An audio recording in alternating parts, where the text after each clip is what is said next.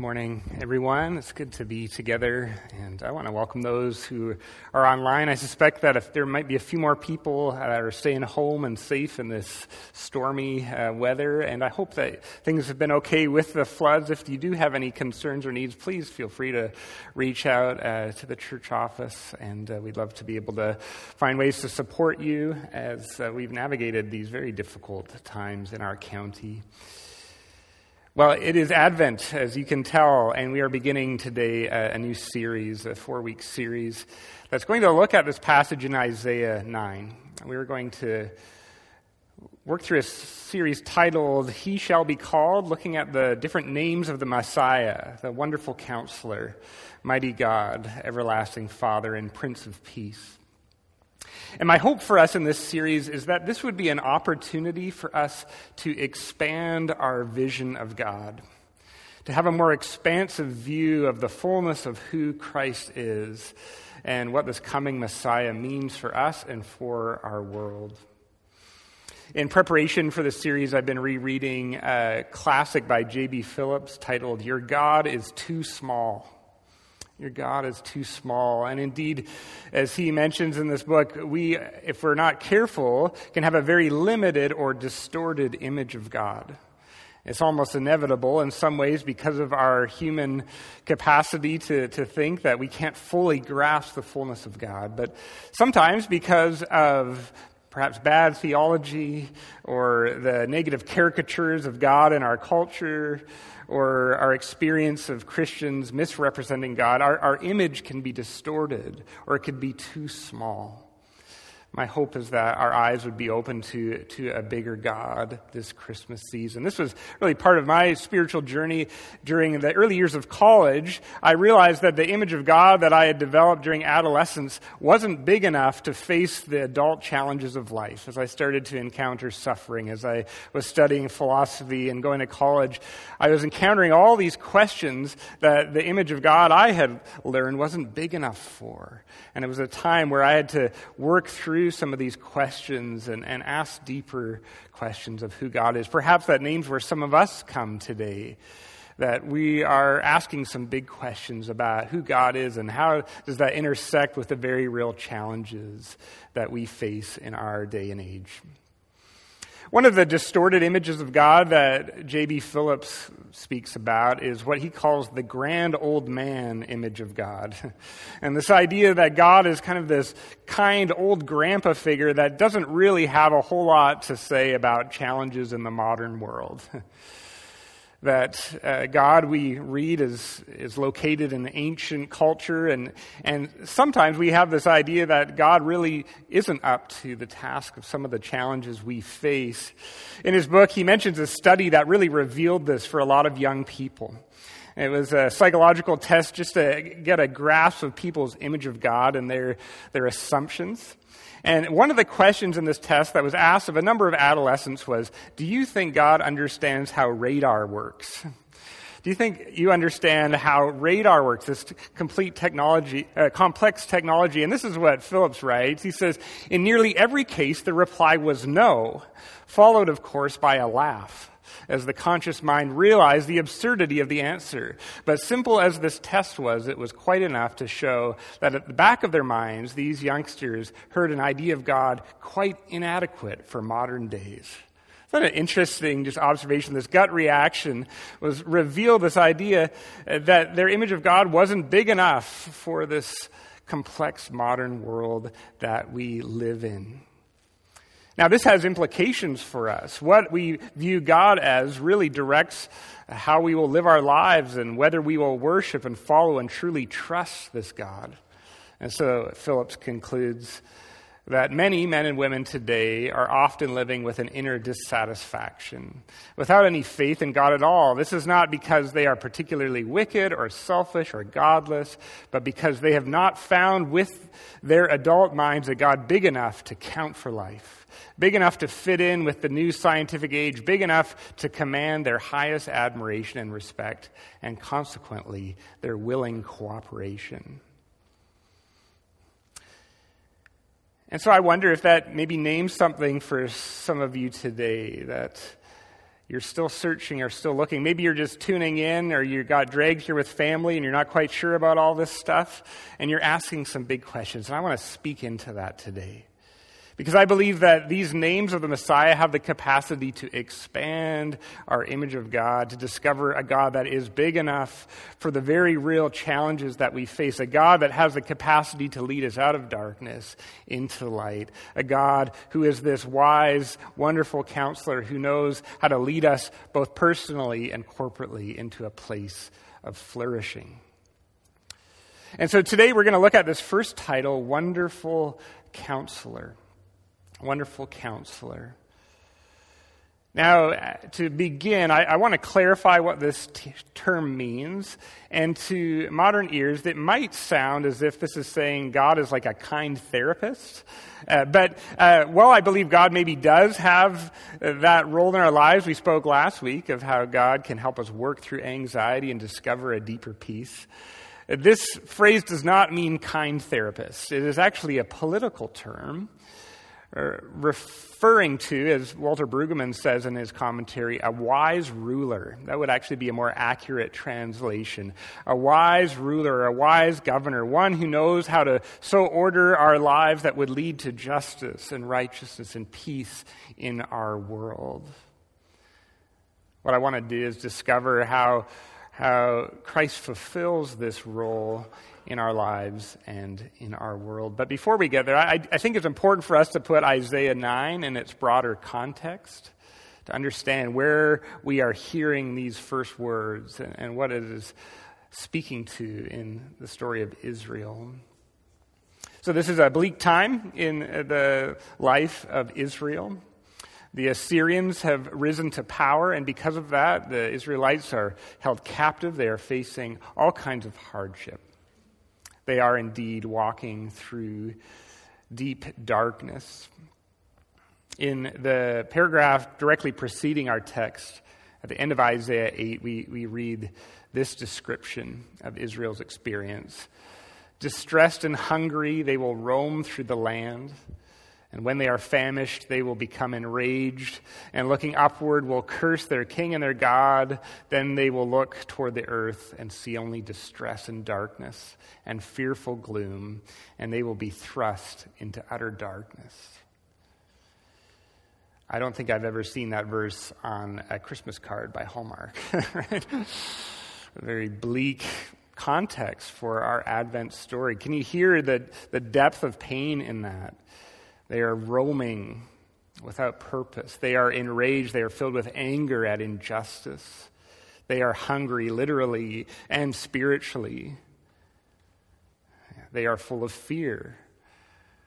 They are in a place of deep darkness. And that is the context in which these words come. There's this hope that there will be an end to the darkness, that there will be a wise ruler who will come and make things right. A ruler who will lead the people out of darkness into a time of peace and of justice and righteousness. Now, in the immediate context, there was some initial hope that King Hezekiah would fulfill the role of this wonderful counselor, that these words would come to fulfillment. And indeed, Hezekiah did have some initial success as a leader. He fought back the Assyrians. He made some wise leadership decisions that helped Israel come to a place of temporary flourishing. And yet, Hezekiah did not fully realize this promise of Isaiah 9. This is Walter Brueggemann in his commentary. He says, in the end, however, the rule of Hezekiah proved to be a disappointment. The glorious anticipation did not work out, for Hezekiah ultimately capitulated to the rising power of Babylon. Perhaps it is inevitable that such high expectations could not be realized. In fact, perhaps it is always so. Perhaps it is always so when we put our hopes on things besides God, on human rulers, on the things of this world. And so the story of Isaiah ends still in a place of longing for the fullness of these words to be realized. As I have thought about how we can connect our story to this story, a couple of initial questions emerged for me. And the first question that I think we ought to reflect on today is who or what is your Assyria today? Assyria represents those forces that lead to darkness, to anger, to fear, to a place of longing. And I suspect that we all come in one way or another connecting with the story. For some of us, it may be on a very personal level. We might be navigating a landscape of deep darkness today where we're struggling to see, we're struggling to make sense of what's going on in this world. Some of us perhaps come angry today at the persistent injustice in our world.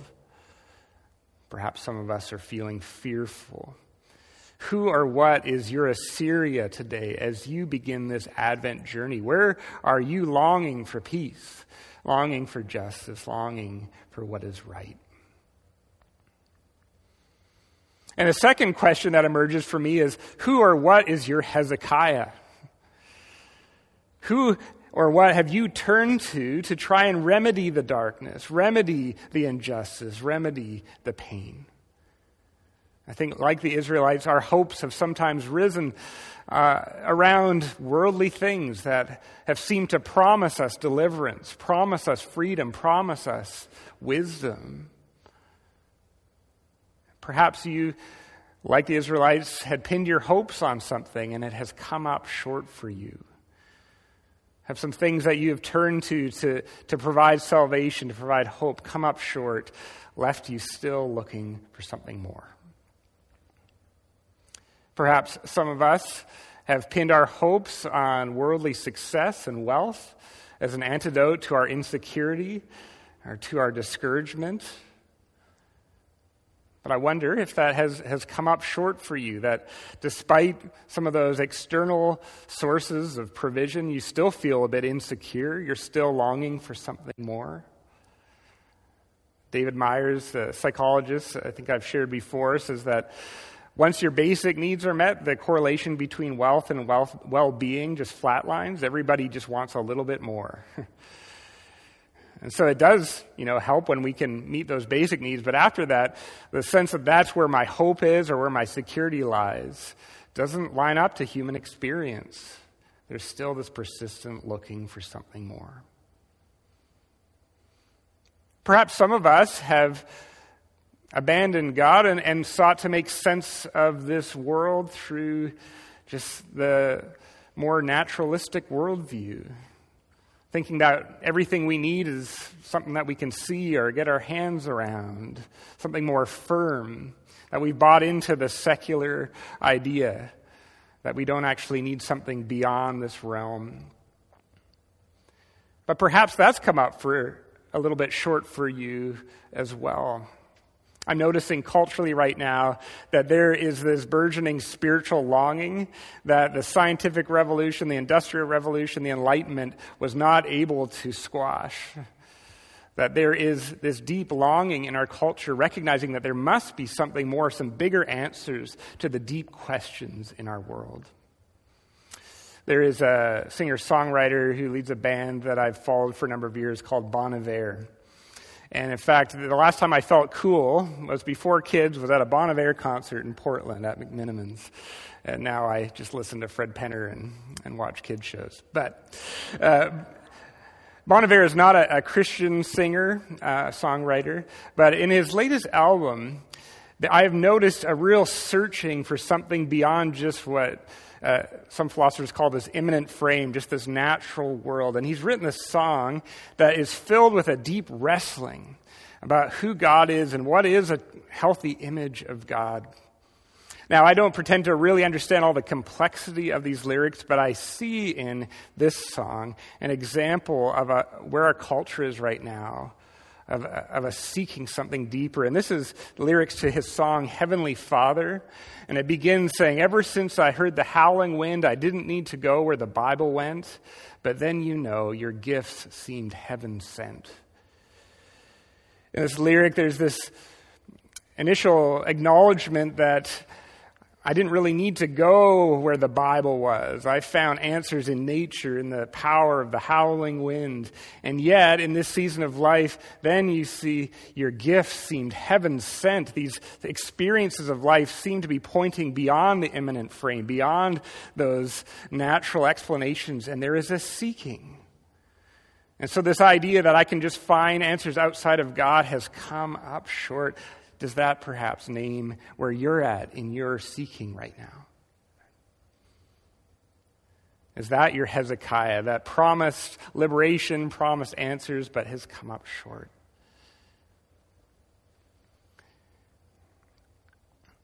Literally, though, as we connect with this text, I wonder if we've actually also put our hope in some spiritual or political leaders that have come up short for us. Now, to be sure, it's important to engage the public sphere. This isn't about disengaging from politics, but have you placed your hope in someone that has come up short, that the longing for peace and true justice is still not fully realized? Political idolatry is still alive and well in our world.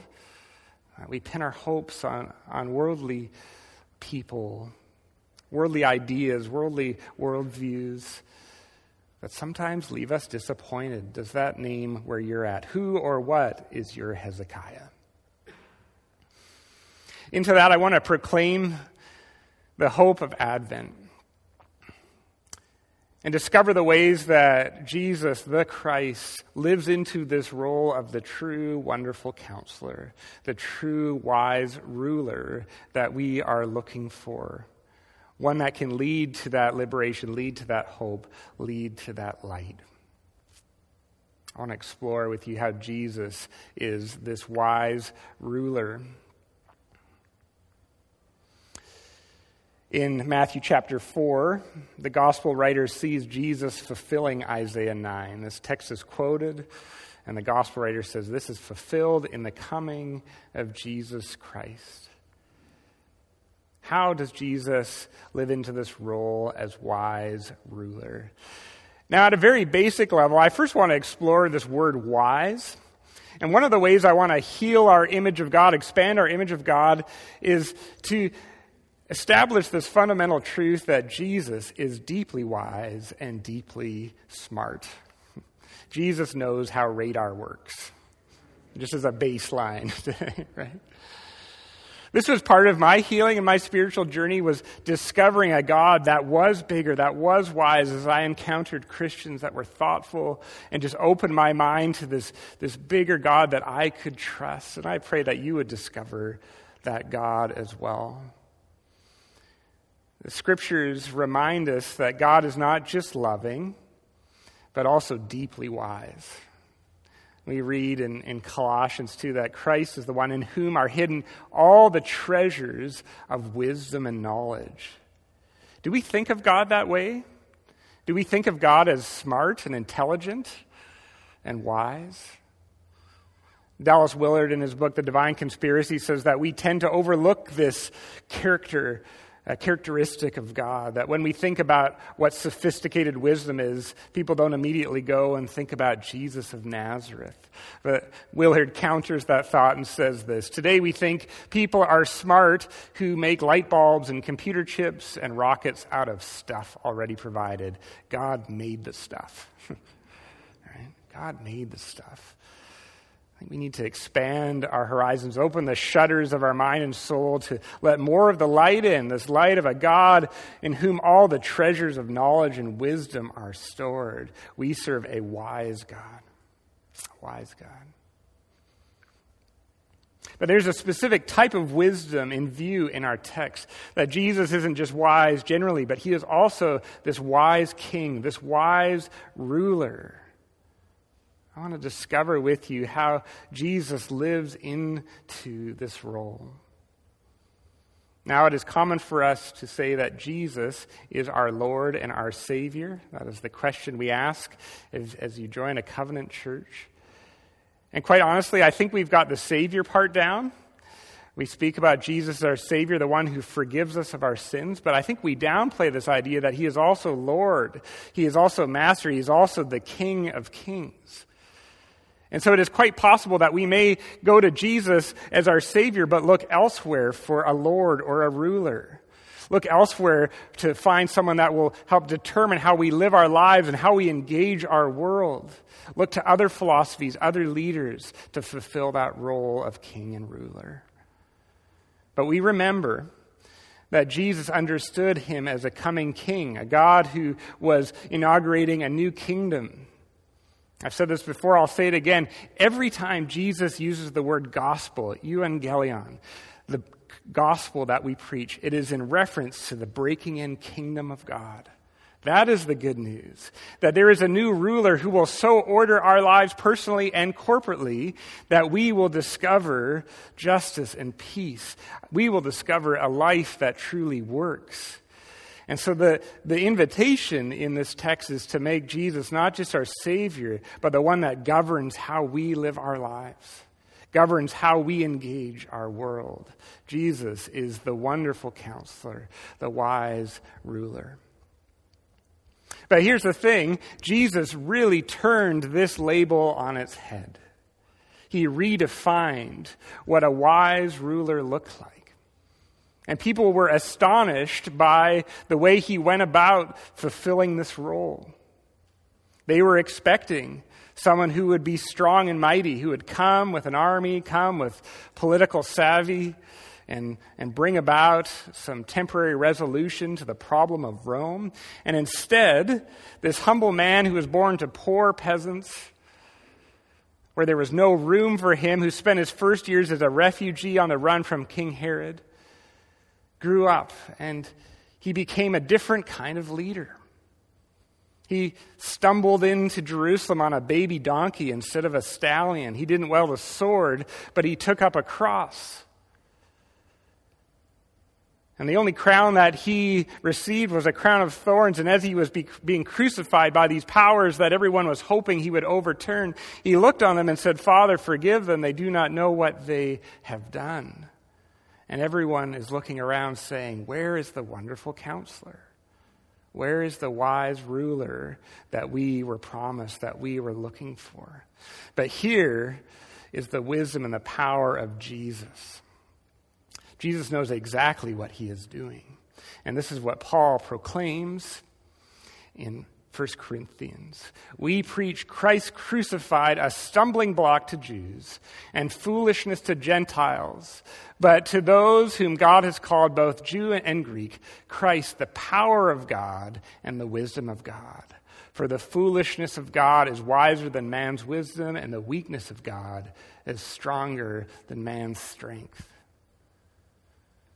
See, the cross seemed like foolishness to the Greeks. This isn't the powerful, wise counselor that we are looking for. And if we're honest, I wonder if it seems a little bit foolish to you, foolish to our American Western sensibilities. Why, in the face of all this injustice, would we choose a path of servanthood? Why would we wash the feet of others? Why would we take up a cross and love sacrificially? Why not fight back against the powers of this world? But here is the good news I want to proclaim to you, friends. There have been many throughout human history who have claimed to be wise rulers, who have claimed to be wonderful counselors, but they have come and gone, and their liberation and their peace and their justice did not last. Assyria has come and gone. Babylon has come and gone. Rome has come and gone. Napoleon has come and gone. Stalin has come and gone. Hitler has come and gone. Those who claimed that they would instate a new world order, that they would bring true justice and economic prosperity, are blips on the story of human history. There are many others that I could have named that aren't even remembered. Many who are looked down upon now as evil tyrants.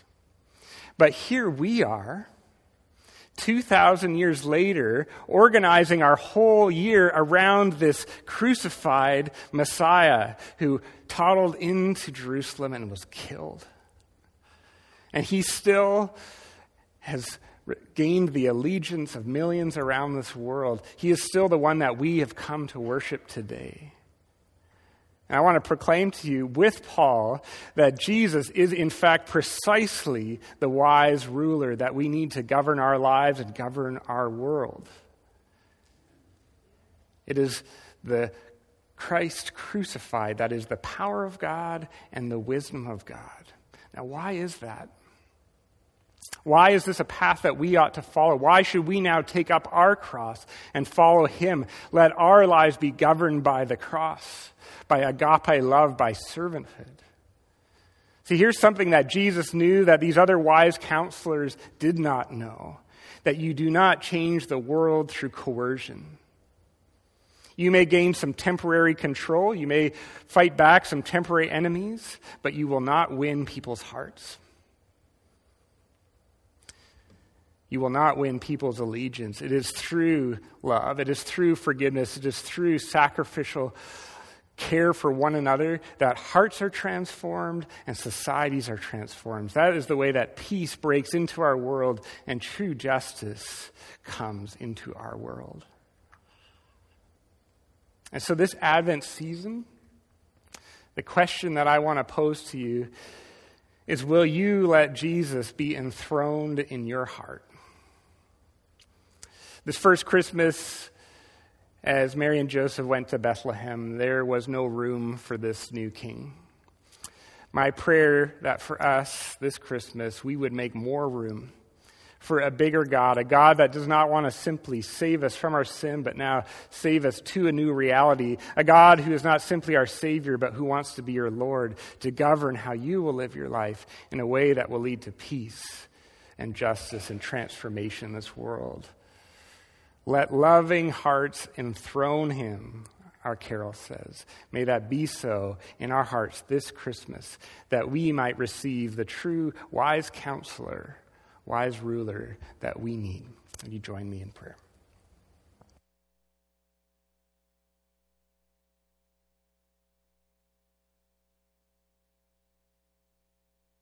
Gracious God, I pray that we would have the eyes of our hearts and souls opened more fully to who you are.